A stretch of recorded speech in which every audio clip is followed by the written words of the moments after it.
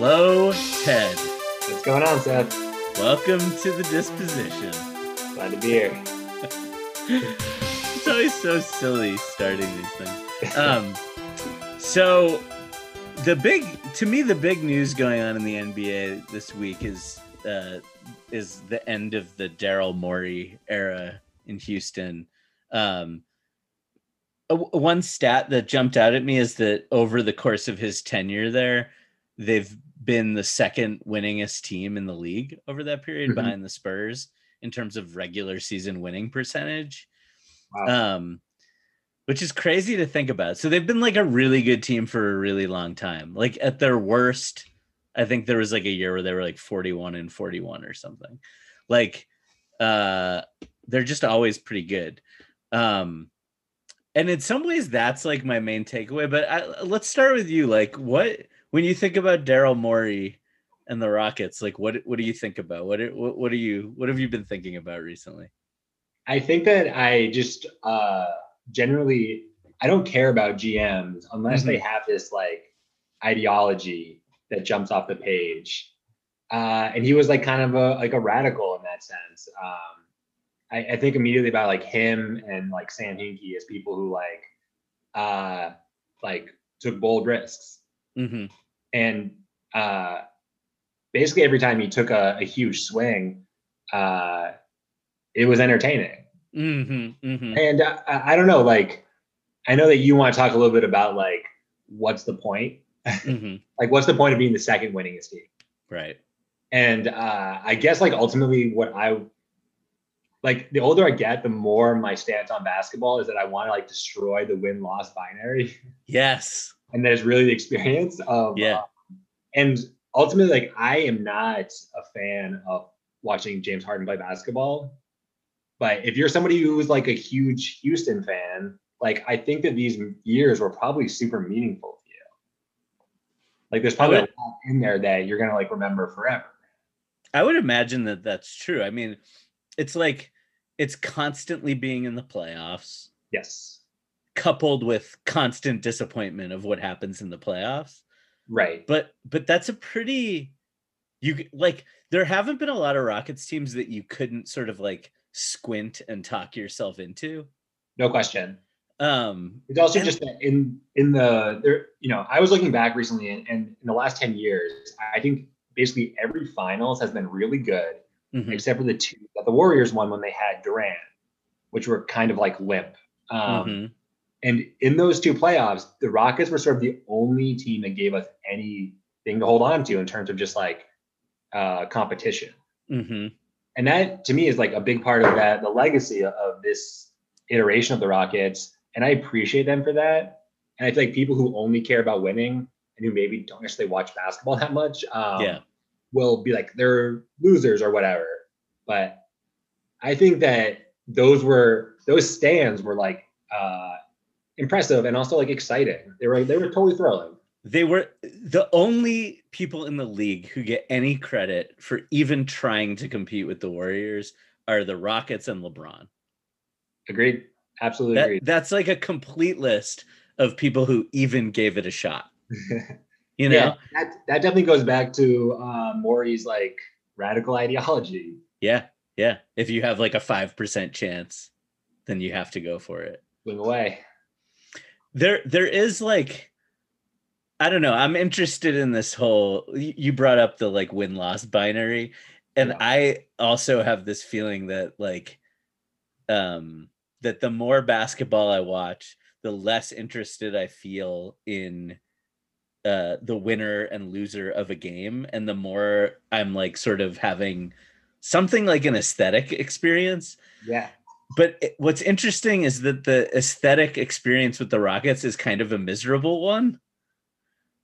And like, I just don't totally know, like, that's an interesting like thing to be thinking about. Like, what is the experience of watching this team? Like, what makes it fun to root for a team is like a question I don't know how to answer. Like, I also don't. It's something. It probably mainly resides in like the intangibles These things that we just respond to without understanding why we're responding. Yep. But I will say that whatever that is, I respond negatively to the Rockets experience.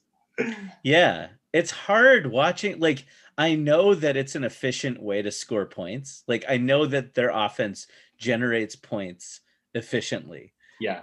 But you watch it and it's just this like it grinds to a halt. And it's like it feels kind of like it's like so math based that it like feels like doing math almost. Totally. It like yes. All the decisions are so like mathematical. And even James Harden, who I will acknowledge is like a brilliant passer, even his passing is sort of like geometric and predictable in a weird way. It's like the same reads, it's the same like right. I don't know, there's something so like lockstep about them. Yeah. I used to play this game on Nintendo 64 called NFL Blitz. I never lost. And part of why I never lost, I played this one play I would just do over and over. And it had like two options. And the other person I was playing against, could only guard one of the options. And I grew to hate myself for constantly relying on this. Yeah. And there's an element of that. There's like a staleness to it. Yeah, if the goal is just to win and you give up on any sort of like pursuit of, I don't know, like something like stylistic grace or something, then like what are we doing? We're just like grinding time away on a machine trying to win. I will say that I think that maybe Harden's game is like so nuanced that a lot of it gets lost just by the camera angle that we see the game at. I think it's a lot of these like little jabs and fakes and head movements where he's really figuring out how jumpy the defender is. And then he finally decides, okay, I'm going to make this move. And when we're seeing it from far away, it looks like he's just standing there and then all of a sudden drawing a foul. And it's like, what is this bullshit? Yeah. But I think probably on the court, they probably respect it a lot more. Yeah. I see what you're saying. Like there's a sort of like, what is it? What's that movie? Have you ever seen that movie Pushing Hands? No. What's it about? It's like this martial arts thing, but like, it's like there is this sort of like fine balance thing going on with James Harden that I like. I don't know. I can appreciate it. It's just like, it's just hard. It's hard with them. It's like, I get it. It's probably not fair to criticize it so much because it's like they actually are stylistically different than every other team in the league, and it's like it's good to have that. Like it was sort of exciting watching Robert Covington try to play center and like see how that goes against LeBron and Anthony Davis, but also it seemed like this futile kind of like, well, we're gonna just like push out. Like in some ways, I sort of find myself at times wishing they would go even more extreme than they do. It's like there is still. I find myself thinking a lot about all the times Mike D'Antoni's been interviewed in recent years and been like, someone will ask him about the 7 seconds or less Suns, and he'll be like, "Yeah, I didn't take it far enough. Like I should have gone even further." And it's like, I wonder if that's just like his. If that's going to be true of him forever, is like he just can't ever, it's impossible to take it far enough because it like our imagination isn't good enough to allow it to happen or something. It's like only in retrospect can you realize it's been more radical. Yeah. I mean, go for it. Would you I want to do a quick would you rather. Sure. Would you rather root for a team that is like decent every year, making the playoffs every year, but never gets over the hump? Sure. Or would you rather root for a team that is like a roller coaster ride that like let's say like somebody like the Sixers over the last decade, like where it's like very lean years followed by years with a lot of hope? I think part of being a fan needs to include indulging like the wildest possibilities in your imagination, like falling asleep at night thinking like maybe this is it, maybe we finally got it. And so I think if someone said to me, hey, your team has a ceiling of like conference finals, I've seen the future, and for the next 50 years that's it, you know, the world would be like monochrome. Yeah, it would be hard to cheer for them. Yeah. So I think the roller coaster ride ultimately has to be the answer. That's the correct answer. You're totally right that you have to be able to imagine a possibility where it goes over the top. And I would go a step further and say that rooting for, let's not say any shitty team, like I wouldn't want to be rooting for like the 2016 Nets or something. Like there has to be some sort of light at the end of the tunnel, but like rooting for your usual run of the mill shitty team has a certain amount of joy in it. I mean, like some of my most fun memories as a Celtics fan are like getting excited about a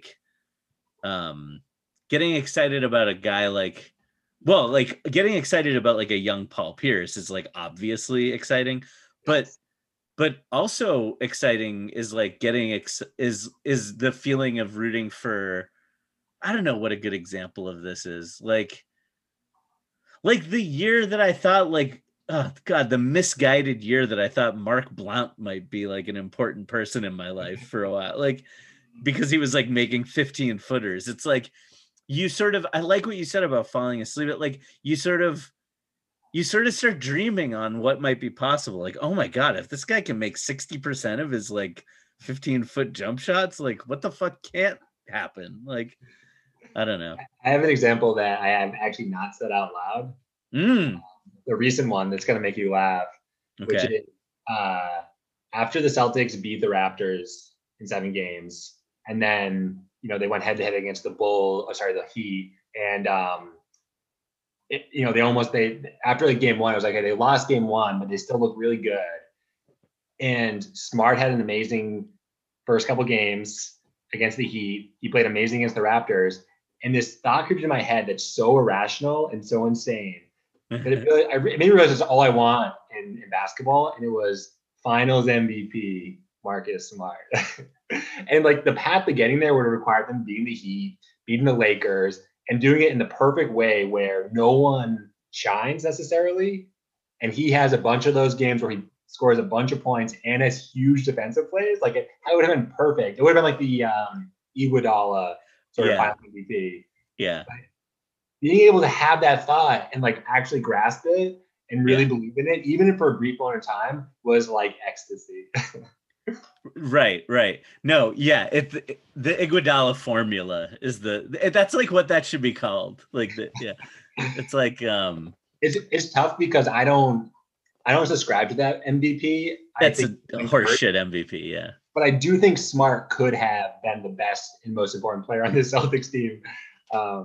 Yep. No, obviously they didn't get anywhere close to that because they didn't even make the finals. I mean, if he had a series where he got hot, like it happens to him for 2 games in a row sometimes. Let's say it happened for 4 games. Yeah. Oh yeah. Like, I don't know. The guy's crazy. Totally. And if like, like Tatum and Kemba and Jalen had all had a couple good nights, but no one had put together like 3 or 4 big nights, then it's just like wide open. Yeah. But again, we're talking the logic about something that's like totally irrational. It's amazing that this is what we're talking about in a conversation about Daryl Morey and the Rockets, like the legacy of Daryl Morey. Okay. If you were running the Rockets, so like let me just say what their situation is going into next year, and then we can talk a little bit about like what it might make sense to do. With just Harden, Westbrook, Eric Gordon, Covington, PJ Tucker, and Daniel House, that gets you to $123 million. The cap is going to be seems like the cap is going to be 109. and luxury tax is going to be somewhere between 132 and 133. So like they'd be under the tax, over the cap. Seems like they could use the mid-level, except maybe the full mid-level, if they're willing to pay the tax. So that's like kind of like where they are roster-wise. What should they be trying to do? So my opinion is basically that like the bubble experience with the Rockets was not really indicative of what this team is capable of. Mm-hmm. And I think they're so stuck with this amount of money on the books already that there's actually not much they can do. Mm-hmm. I think the bigger problem is like a problem of like maybe morale or like creativity or something, because they got rid of the people in the both on the sidelines and the front office that are sort of the ones that are creating this like radical institution. Yeah, I mean that's fair. Like on the other hand, what like those people made the like okay, I'm thinking about like having Clint Capella on the roster, for example, and like that there were whole years where they built their offense around Capella's going to set screens for Harden, you're going to spread the floor with shooting, and you're going to have Capella dive to the rim, and like we'll see what happens. So like then they realized like, okay, the step back three has like warped all of this. You can generate all the points you need without even bringing a screen. Yes. Let's forget having another non-shooter on the floor. Let's just get rid of Capella. But meanwhile, they spent the offseason adding Russell Westbrook to the team. So now there's like, no matter what you do, you've got a non-shooter on the floor. Yeah. What I was trying to say about the bubble is that like Westbrook had just come off of having coronavirus. True. He's a maniac about staying in shape, and for like a month he had been basically unable to. He'd been quarantined for a lot of it. I'm just curious about what it looks like if you say, hey, go crazy, try and grab every rebound available. And wasn't that sort of working for them before the NBA got shut down? Yeah. Yeah. I mean, they had some moments, but I think, I don't know, like you don't have to play the Lakers every night, right? You don't have to play the Nuggets every night. What do they do against a team that could just like bludgeon you in the paint? Yeah, I don't know. And it's so interesting that we're seeing the sort of swing back towards size, and size being like the determining factor. Yeah. And then I don't know, like the like the tradable, like if they made PJ Tucker available, now you can maybe bring somebody in like that could get you something. But PJ Tucker's the only person you have who can defend those guys. Like, I mean, actually, I guess Harden's pretty good. The Harden's basically a power forward who like creates off the dribble, but I don't know. I don't know what I would do if I was this team. I would certainly be interested in seeing if there's a Russell Westbrook taker, even if I have to give up I mean, they already gave up all their picks, but like it basically of the Westbrook Gordon of the combo of Westbrook and Gordon, if I could get rid of those guys for expiring contracts, I would be doing that. And I think you have to look at trading Harden. Yeah, so you're saying sort of throw in the towel. I think it's not over yet. Like if you trade Harden, you can bring like he still has value. I think there's like a way to pivot. I wouldn't mind if I could find the right superstar or the right like piece. I don't know, like Covington, Tucker, House, Gordon. That's like a good group of players. Like one thing that I think we're going to keep seeing is so the Rockets traded Chris Paul, who has this albatross contract with for Westbrook, right? Mm-hmm. Who's another albatross.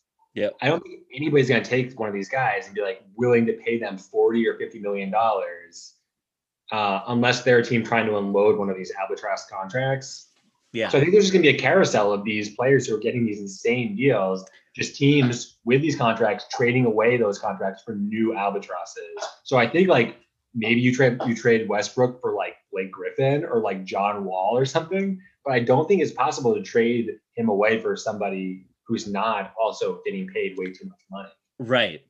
And then that makes me curious about the possibility of a Harden trade where you like, I don't know exactly what you can get, right? Mm-hmm. But like if you can get a rim running big.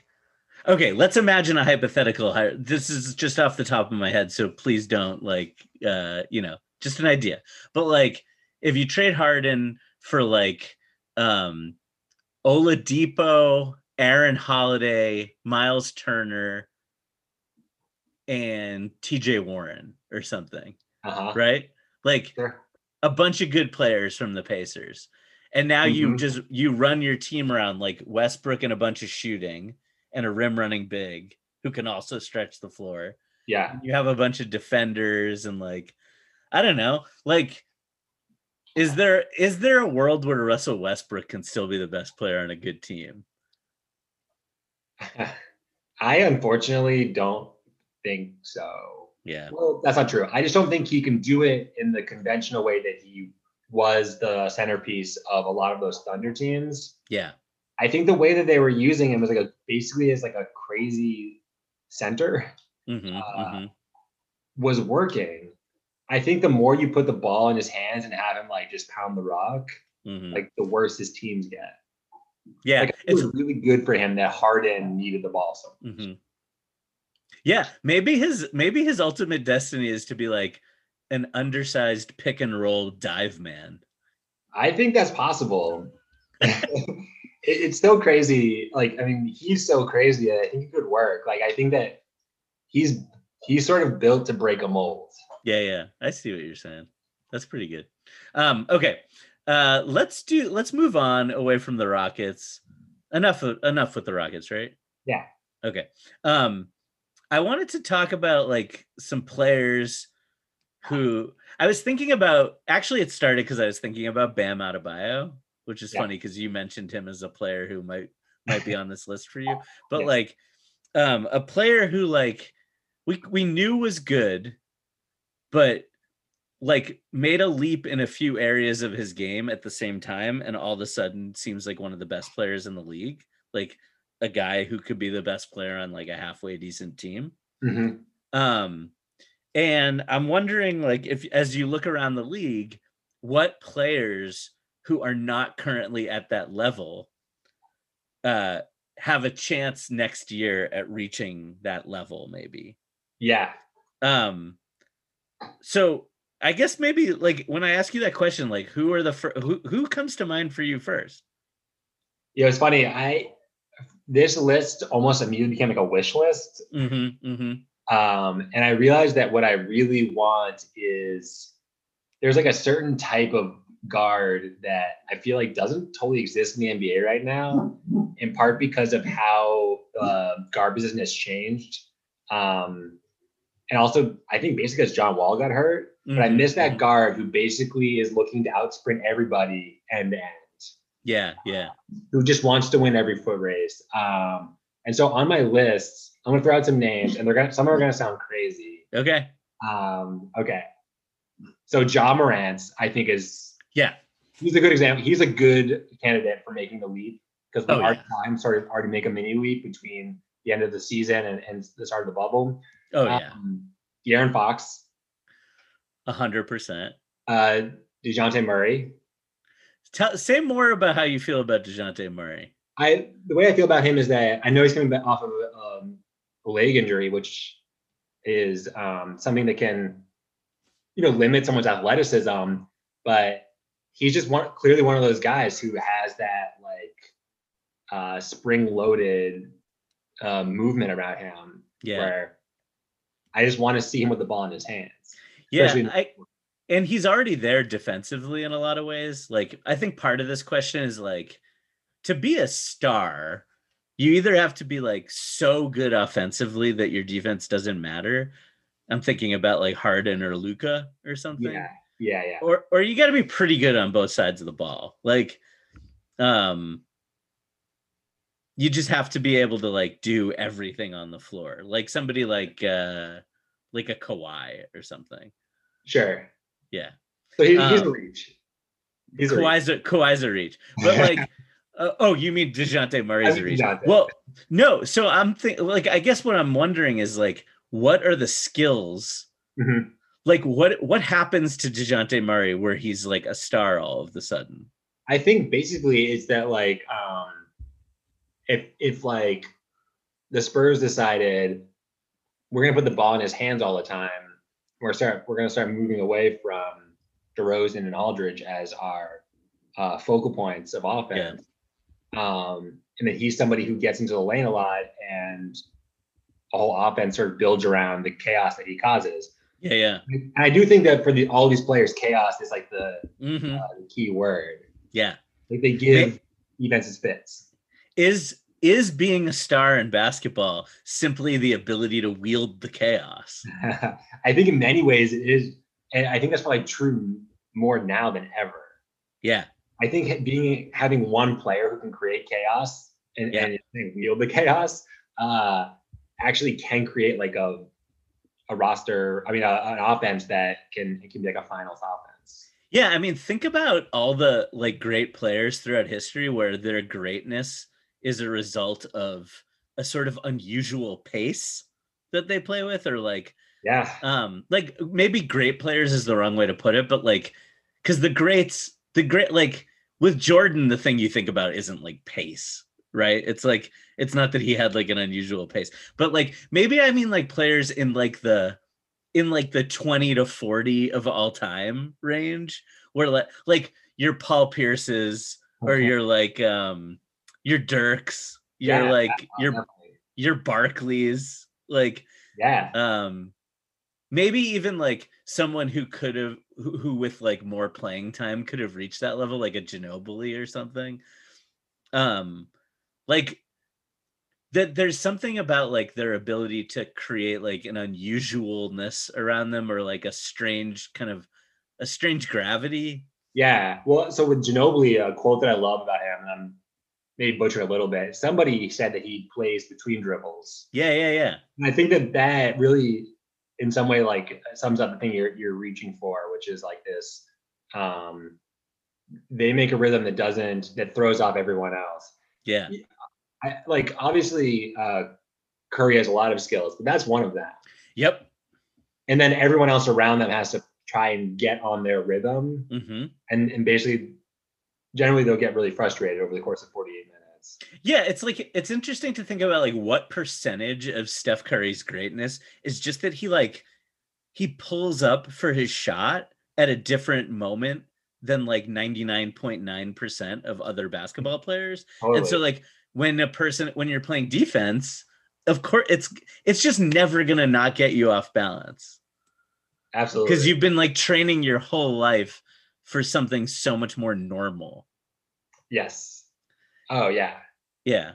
And I guess like it's like the way certain players, like watching Paul Pierce all these years, like that Paul Pierce is the basketball player I've watched the most in my life, because like I grew up like in like Paul Pierce's career basically.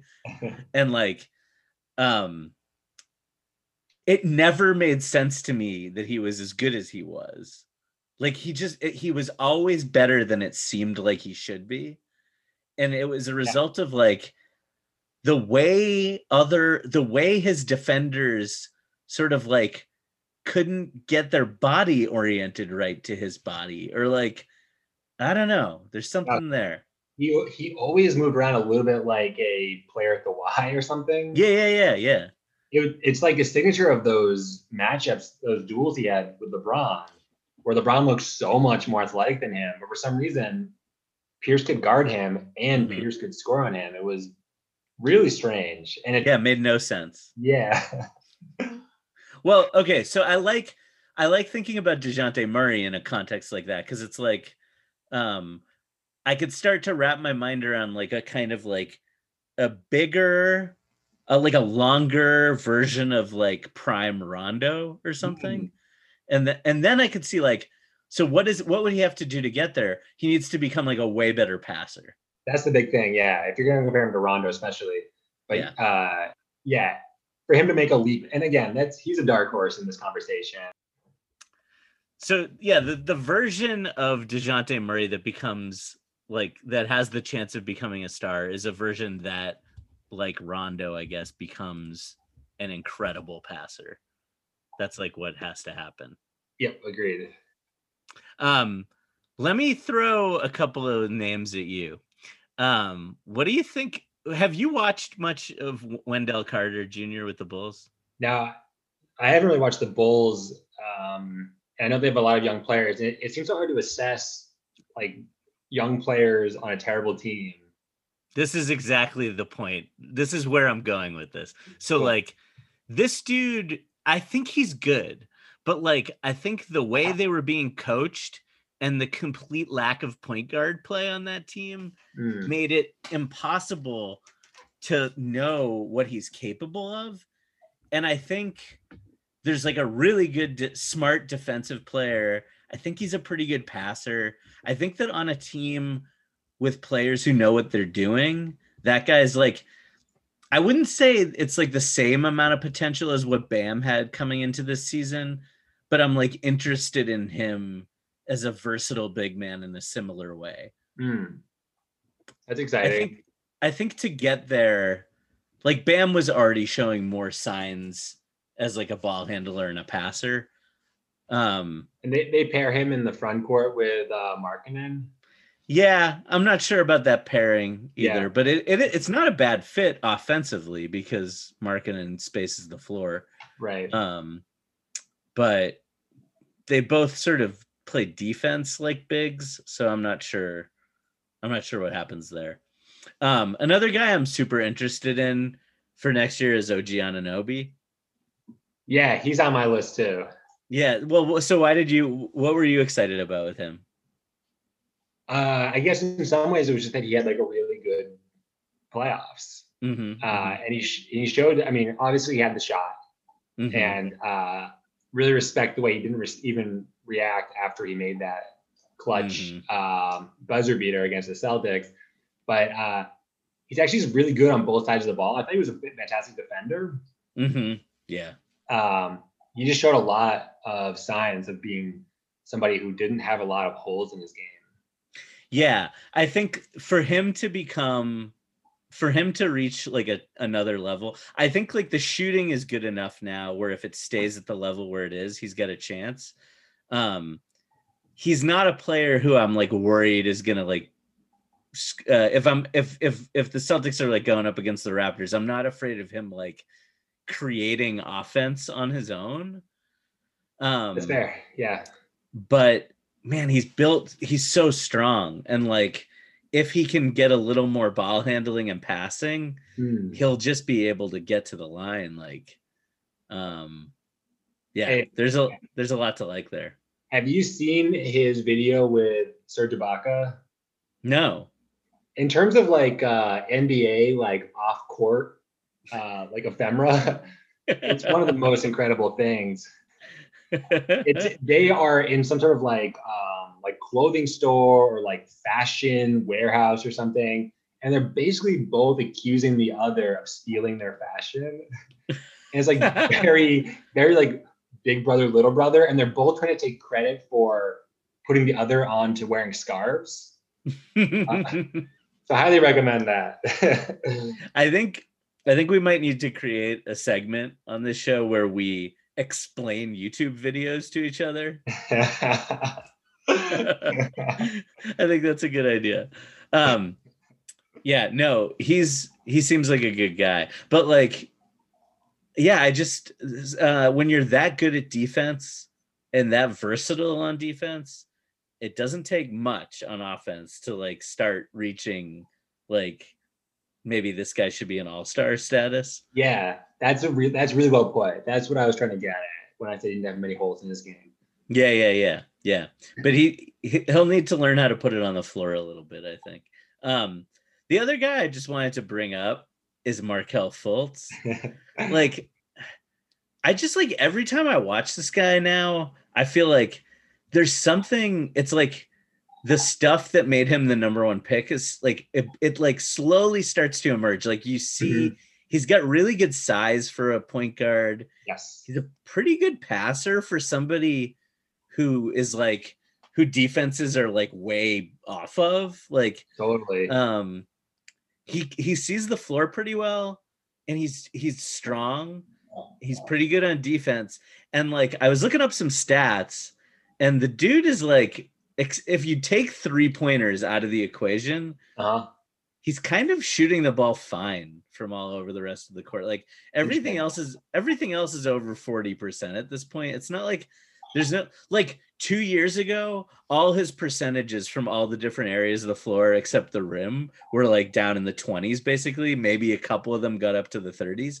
Now they're all up over 40. And like, you know, he's making like somewhere around 40% of his long twos, 40% of his mid-range shots. Like he's, and at the rim, he finishes like 64%. Well, that to me is what I like about his game is that, you know, you point out that like defenders lay off of him, but he still is always getting into the lane and is getting, you know, to the rim and scoring. And he has like slippery handle where guys just can't really stay in front of him or they have trouble even when they're laying off. And I think it's fun to watch. And I do think that context is like everything, because people are still going to consider him a bust. But if he was found in like you know, later in the draft or whatever, people are like, wow, this is a great find. Like you know, so much potential here. Yeah, I mean, it's like interesting heading into this draft where people aren't that excited about the top of the draft. Like if you took, what is he, 21? I don't know how old he is. I think he's still only 21 or 22. If you took him and put him into this draft, I have to imagine this dude would be definitely a lottery pick, maybe like top 5. Like, yeah, absolutely. Yeah. I don't know. Like, would a team rather have Markelle Fultz or Killian Hayes? Like, I'm not sure what the answer to that is, but like, because I haven't done my like draft research, but I don't know. Like, when he was coming out of Washington, the 3-point shot did not look bad to me. Like, I would still, I think Orlando's in a good spot for taking a look at him. Like, I would be tempted if I were them to make some trades to like try to see what I had with him. Yeah, it's interesting because they make so many bad decisions there. I know, but they made this really savvy move. It's like for like this reclamation project. And yeah, it could totally work out for them. Yeah, like there are like a handful of teams in the league where if they had Markelle Fultz, he would be the most exciting thing they had. That's true. And the Orlando Magic are probably one of those teams. I mean, I wouldn't have said that before Jonathan Isaac got hurt, but like that's fair. Yeah. Okay. You said you had some predictions about next year.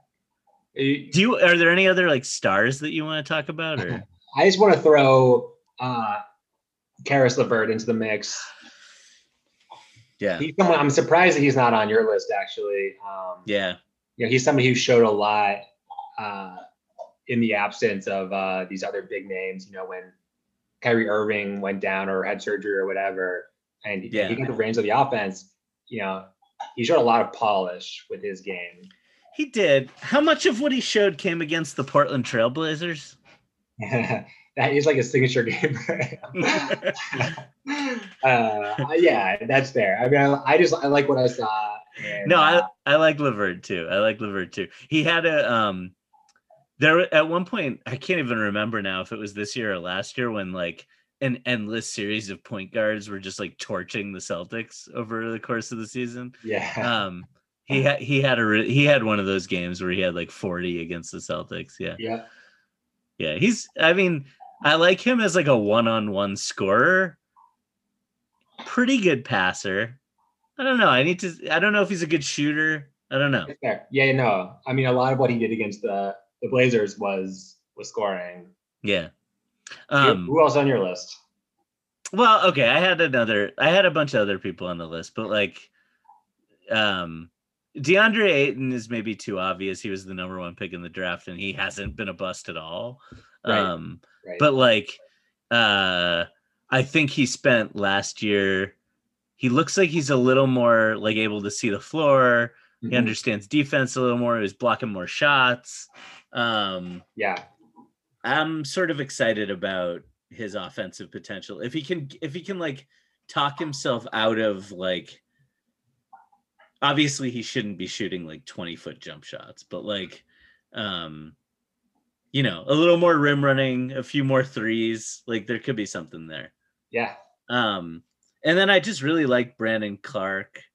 I love like Brandon Clark is another, you were talking about how OG has no holes in his game.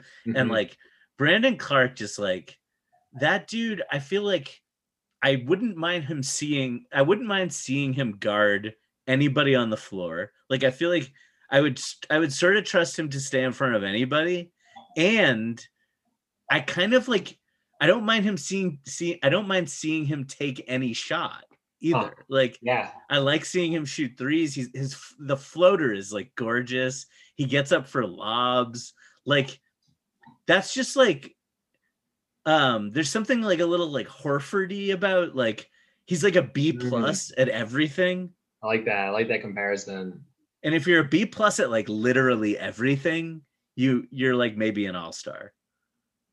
Yeah, I totally agree with that, man. Yeah, the future is bright for Memphis. Yeah, man, it's wild. Yeah, I love that roster. Yeah, I'm sort of excited to see what happens this year with oh God, why am I blanking on the name of the guy they got from Miami? Justice Winslow. Like, that's a player I've been interested in for a long time. He's never quite put it together, but I like that he's sort of positionless. He's smart. Tried to turn himself into a good shooter. Do you have any Justice Winslow thoughts? Just that, like, back when like Butler was like on the Bulls, I thought that was sort of the comp for Justice Winslow. I was like, oh, he's kind of like a brick wall in some ways. You can't get by him on defense, and so I thought that would be sort of the player he turned into. And I maybe he just hasn't had a chance to, or I'm not sure. He's been hurt a lot. There's been injuries, yeah. But I'm curious if like that's sort of what that ends up being his ceiling. I'm just always intrigued when a player who isn't a point guard gets thrust into the role of point guard for a little while and has success. And there was that brief period of time with Miami where they were playing him at the one, and it kind of worked, even though he's like basically a power forward. That's so interesting. More and more, it feels to me that like being able to pass the ball, see the floor and pass the ball is the skill that opens up all the other skills. It's like, if you can do that, then you can start to leverage everything else you're good at. Yeah. I think that really, like, so many of the top players in the NBA are like elite and probably underrated passers. Like you said last time that it's probably LeBron's best skill. I agree with that. I think Steph Curry is like an underrated passer. Yep. I just think a lot of these top players, it's like they see the floor on another level. Yeah, I mean, we talk about like Draymond Green gets all the credit for his defense, but like the guy is such a smart mover of the ball that that even when he can't shoot, he manages to like, with his dribbling and passing, he like creates stuff. Totally. He makes stuff happen. Yeah, absolutely. I think Butler too, you can throw in that mix. Yeah, Butler's just in the finals. Like, he really had an understanding of what was happening on the floor at all times. Yep. Just out of curiosity, can you hear my dog chewing on this bone? I can't. Well, maybe I can. There's something going on. She was barking at something outside the window, so I could hear this bone, and it's like somehow louder. She's great. She's doing great. We should have her on the pod. Clementine, come on the disposition. And she slept through like every game of the playoffs. Ted. Yes. I don't want to talk about these mediocre players who might be stars anymore. Tell me some predictions. Yeah, I have some predictions that are far off, both in terms of time and probably accuracy. Great. One I want to throw out there is I think that next year LeBron wins the MVP. Ooh. I think as long as he has a good enough season, it's gonna be purely narrative of like it's overdue. It's like when somebody wins an Oscar for their like B+ movie because they but not for their like the 3A movies they put out beforehand. Okay. What if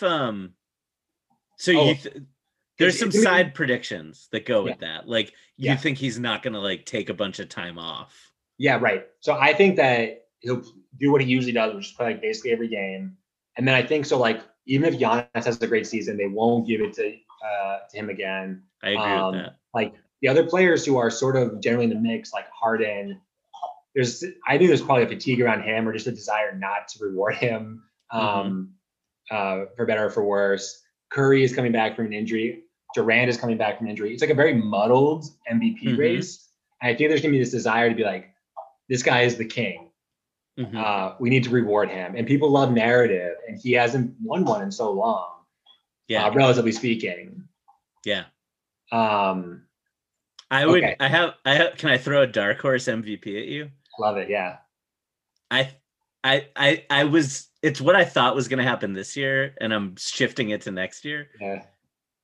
I think Jokic has like, wow.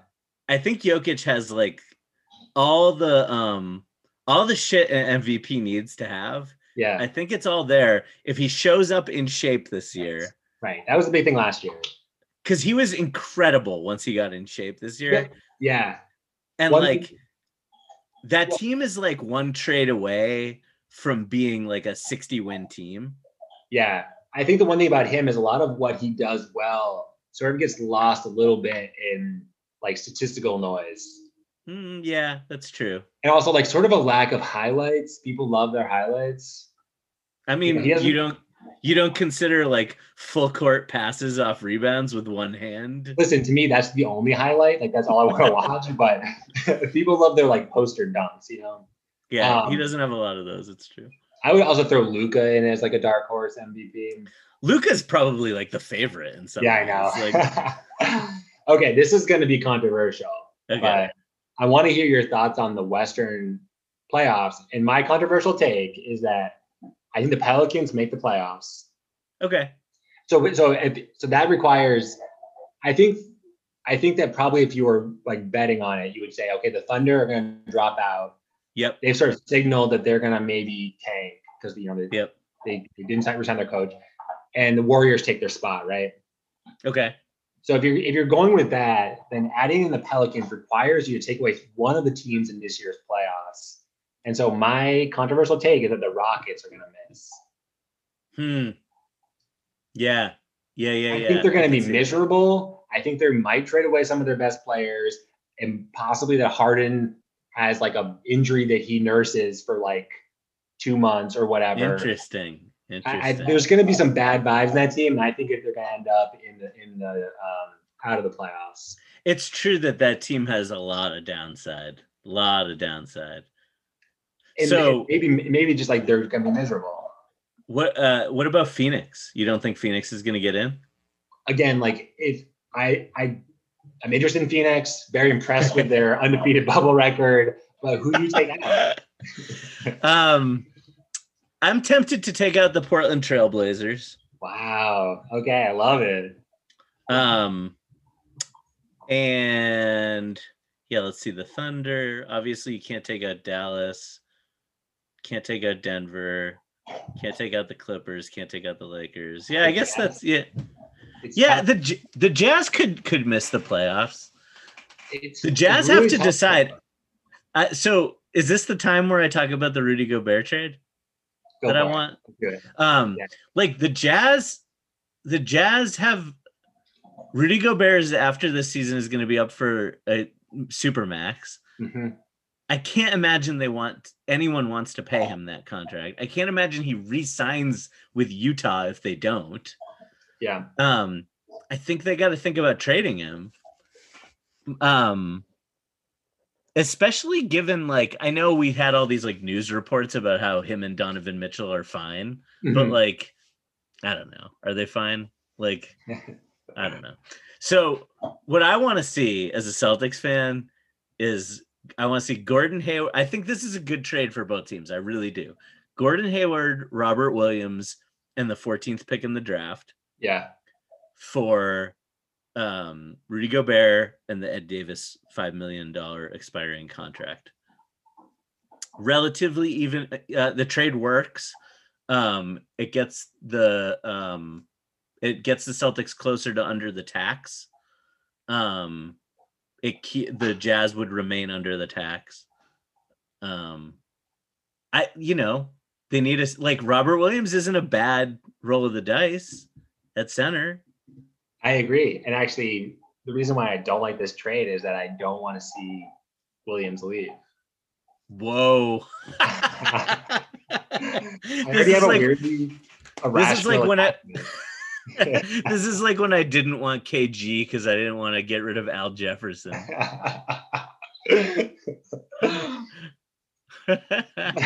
My thing about Williams is he has obviously a long way to go, especially on defense where he got lost a lot this year, but he's like a vacuum around the rim. Mm-hmm. There was almost nothing that was thrown up to him in terms of lobs or just different passes where he wouldn't find the ball and find a way to just kiss it off the glass and just get a quick 2 points. I really trust him. You know who's another guy who's like that is Rudy Gobert. That's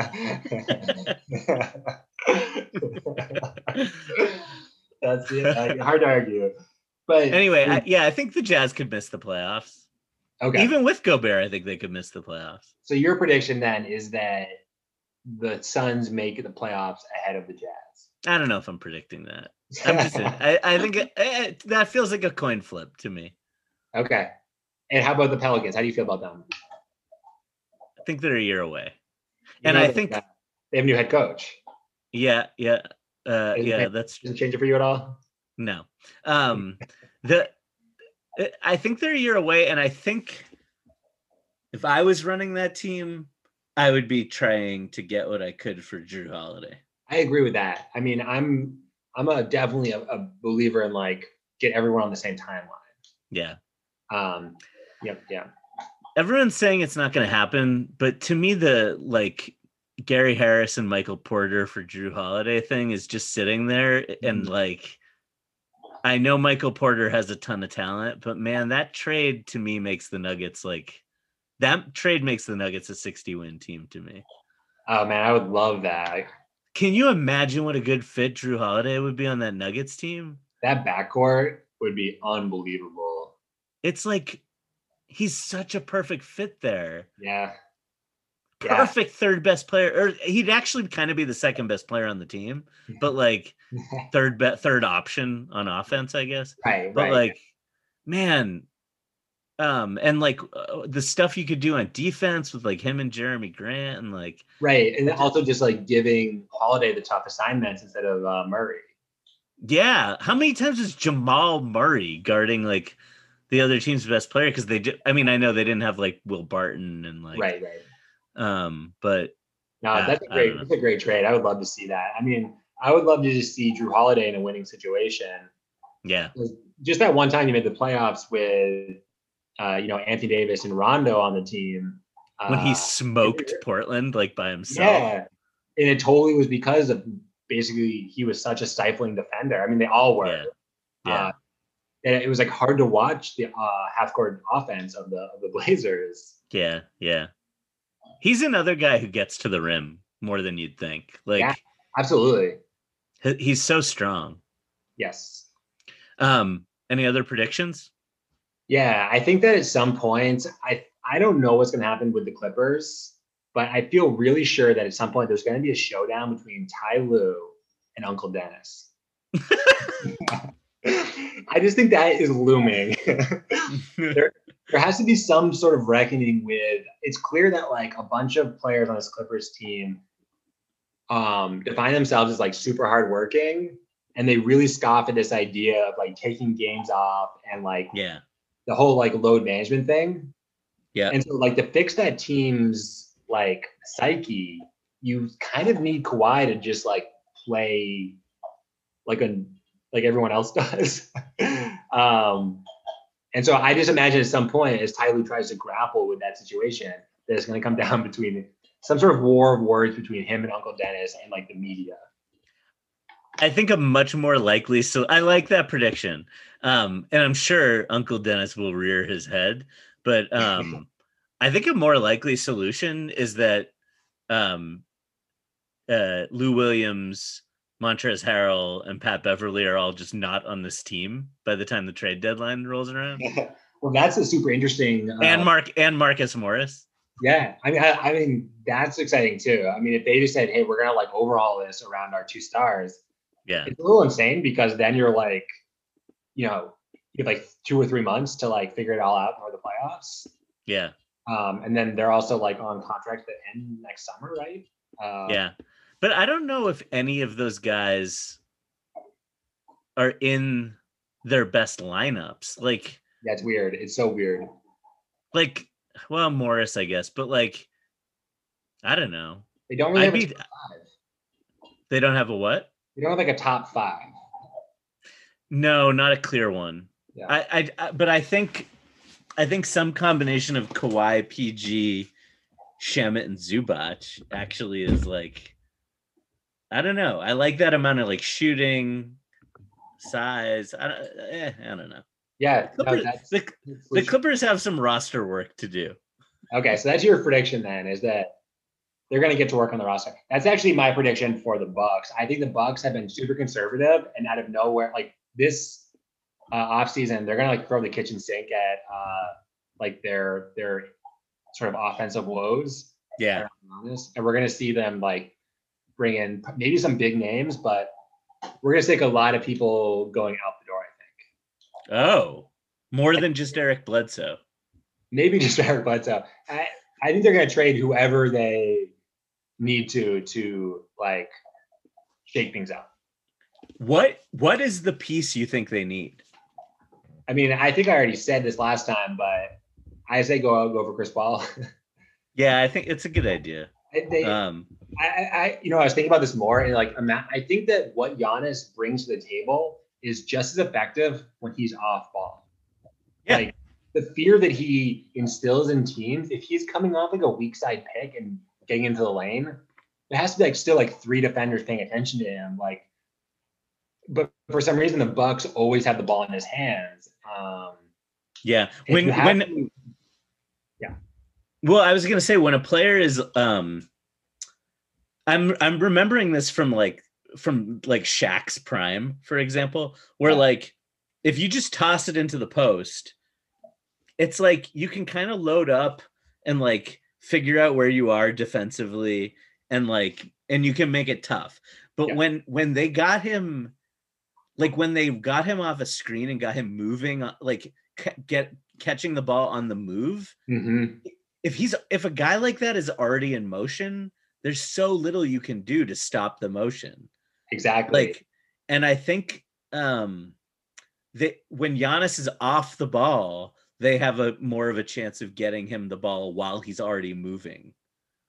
Well, also like to try to like think about the nightmare of trying to be a help defender for Chris Paul, and having a foot in the lane, and then also being aware that like Antetokounmpo is on the other side of the floor and at any point in time could be like running at your head about to put you on a poster. Yeah. You know what I mean? Yeah. Yeah, I do. Basically, like defenders would be constantly swiveling their head and like just be like totally ineffective. Yeah, I like that. That's good. Yeah, Chris Paul is an idea. That's I like that idea for them. I don't know what the answer is exactly. They gotta get creative. They have to get creative. They do have to get creative. I agree. Eric Bledsoe is not the answer. Agreed. I almost called him Drew Bledsoe. Okay, just a couple more. Okay, all right. I think that I mentioned the albatross contracts. Yeah. I think that carousel is going to speed up this year. Ooh. I think that teams are just going to be just trading these guys left and right. So wait, can we make a quick list? Like, who are you so the albatrosses are Russell Westbrook, John Wall. Yeah. I feel like Chris Paul has come close to playing out of it. There's only 2 years left and he was good last year. Yeah. Like, Yeah, I mean, I think that you can talk about like the number of years being important, but for me, I'm just looking at the numbers. Like, if you're paying some guy like 40 plus million, like, Okay. who wants to give out that kind of money for one player? So even if it's expiring, I guess maybe if it's expiring, it's different at that point. So maybe Hayward is no longer on the list, though he would have. Or like Nick Batum. Right. I forgot about him. Yeah. I guess ultimately the list is pretty small. And Horford's not on it, right? No, Horford, you could. That's a complicated one. Yeah. I don't think he's a bad player. Yeah. I don't either. I think that like, yeah, I would try, if I was the Sixers, again, I would try and use him to get Chris Paul. Yeah, that's interesting. I really do feel like Chris Paul could go a long way towards fixing the Sixers or the Bucks. Honestly, I'd rather have the Chris Paul contract than the Horford contract. Yeah. The Horford contract's worse. So then I guess this Albatross contract carousel is actually just like two players. So yeah. Kevin Love maybe like trade for Blake Griffin or or maybe let's trade for John Wall. I actually love Blake Griffin as an idea for the Rockets. Yeah. So actually, I mean, I was actually thinking of like how fun that would be if, they still like D'Antoni. Yeah. Like I wish they had just stuck around with the same coach, kept Morey, and then gotten someone like Griffin. And imagine him running the offense. Like, I know. He's someone really great with passing vision. Yeah, I would love to see. One thing I would love to see this year is a decent team playing basketball with Blake Griffin at the 5. I would love to see that. I would roll. I'm really into that. Yeah. Yeah. Well, any final thoughts here? Just that I think that we're going to see Lance Stephenson this year. Oh, I like that. My last prediction. Lance Stephenson is going to pop his head into this season like that GIF with Derek Fisher. It's my favorite. It's the best GIF. All right. On that note, nice talking hoops with you, Ted. Peace out.